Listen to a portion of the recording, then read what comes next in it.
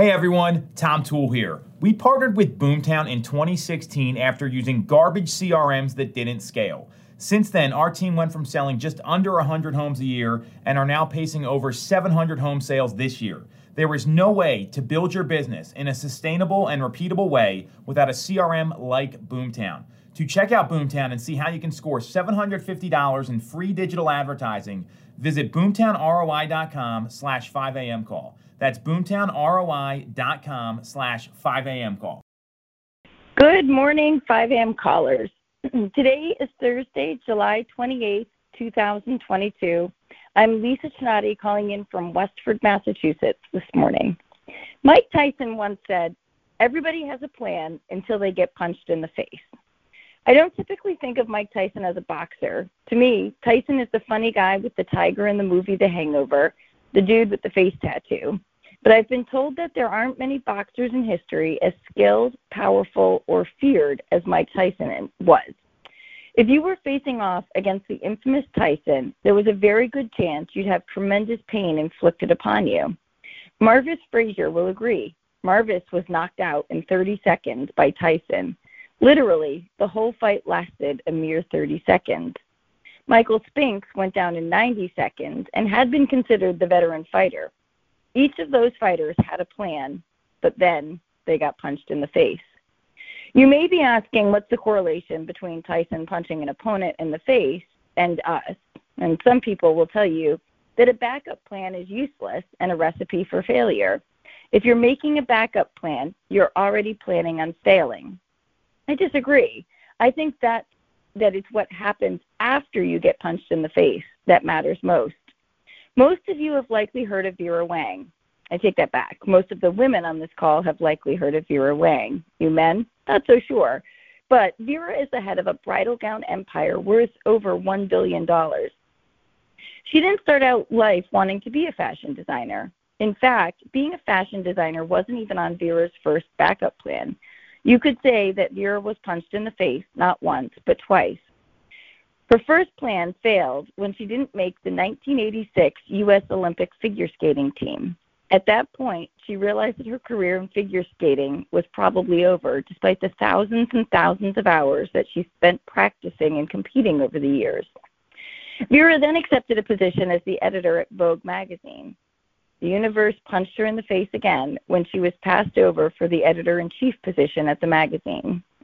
Wang decided to reinvent her life at the age of 40 and began designing wedding dresses. What started as sketches has grown into her being one of the premier designers in the fashion industry and building a fashion empire worth more than $1 billion. One of the biggest things that I preach as a business owner is that having a set backup plan is not setting you up for failure. It is actually your responsibility to have not just plan A, but also plans B and C. Setting out to achieve a goal requires that you put forth a plan and follow it to achieve what you desire. But as we all know, there is a lot in both business and life that we cannot control. And those factors that we can't control always seem to pop up at the absolute worst times. When things don't go according to plan, you shouldn't just give up and walk away from that goal. Instead, you should think about your next move or your backup plan, your plan B for achieving that goal. Chaos and failure are part of life and unavoidable. Think back to March of 2020 when the world shut down due to COVID. Right before that, business had been good. We were all on autopilot. Everyone knew the plays that worked. You knew how to market, what messaging to use, and knew how to get that message out. You knew how to show a home, how to write a winning offer. As a listing agent, you knew how to attract buyers and get them through the door of your listing. You knew how to run an open house and which contingencies in an offer were the norm to accept. And then, wham, punched in the face. Everything that we knew had to change. Literally, overnight, we had to rewrite the playbook for how we operated. Those that had a backup plan or two figured it out quickly and almost had no impact to their business. Heck, they most likely had their best year ever. If you didn't pivot quickly or have a solid backup plan, it wasn't a devastating year, but it likely felt stressful as hell. One thing I saw coming out of 2020 was that most of my peers had created solid backup plans for if COVID came back, if the world truly shut down again.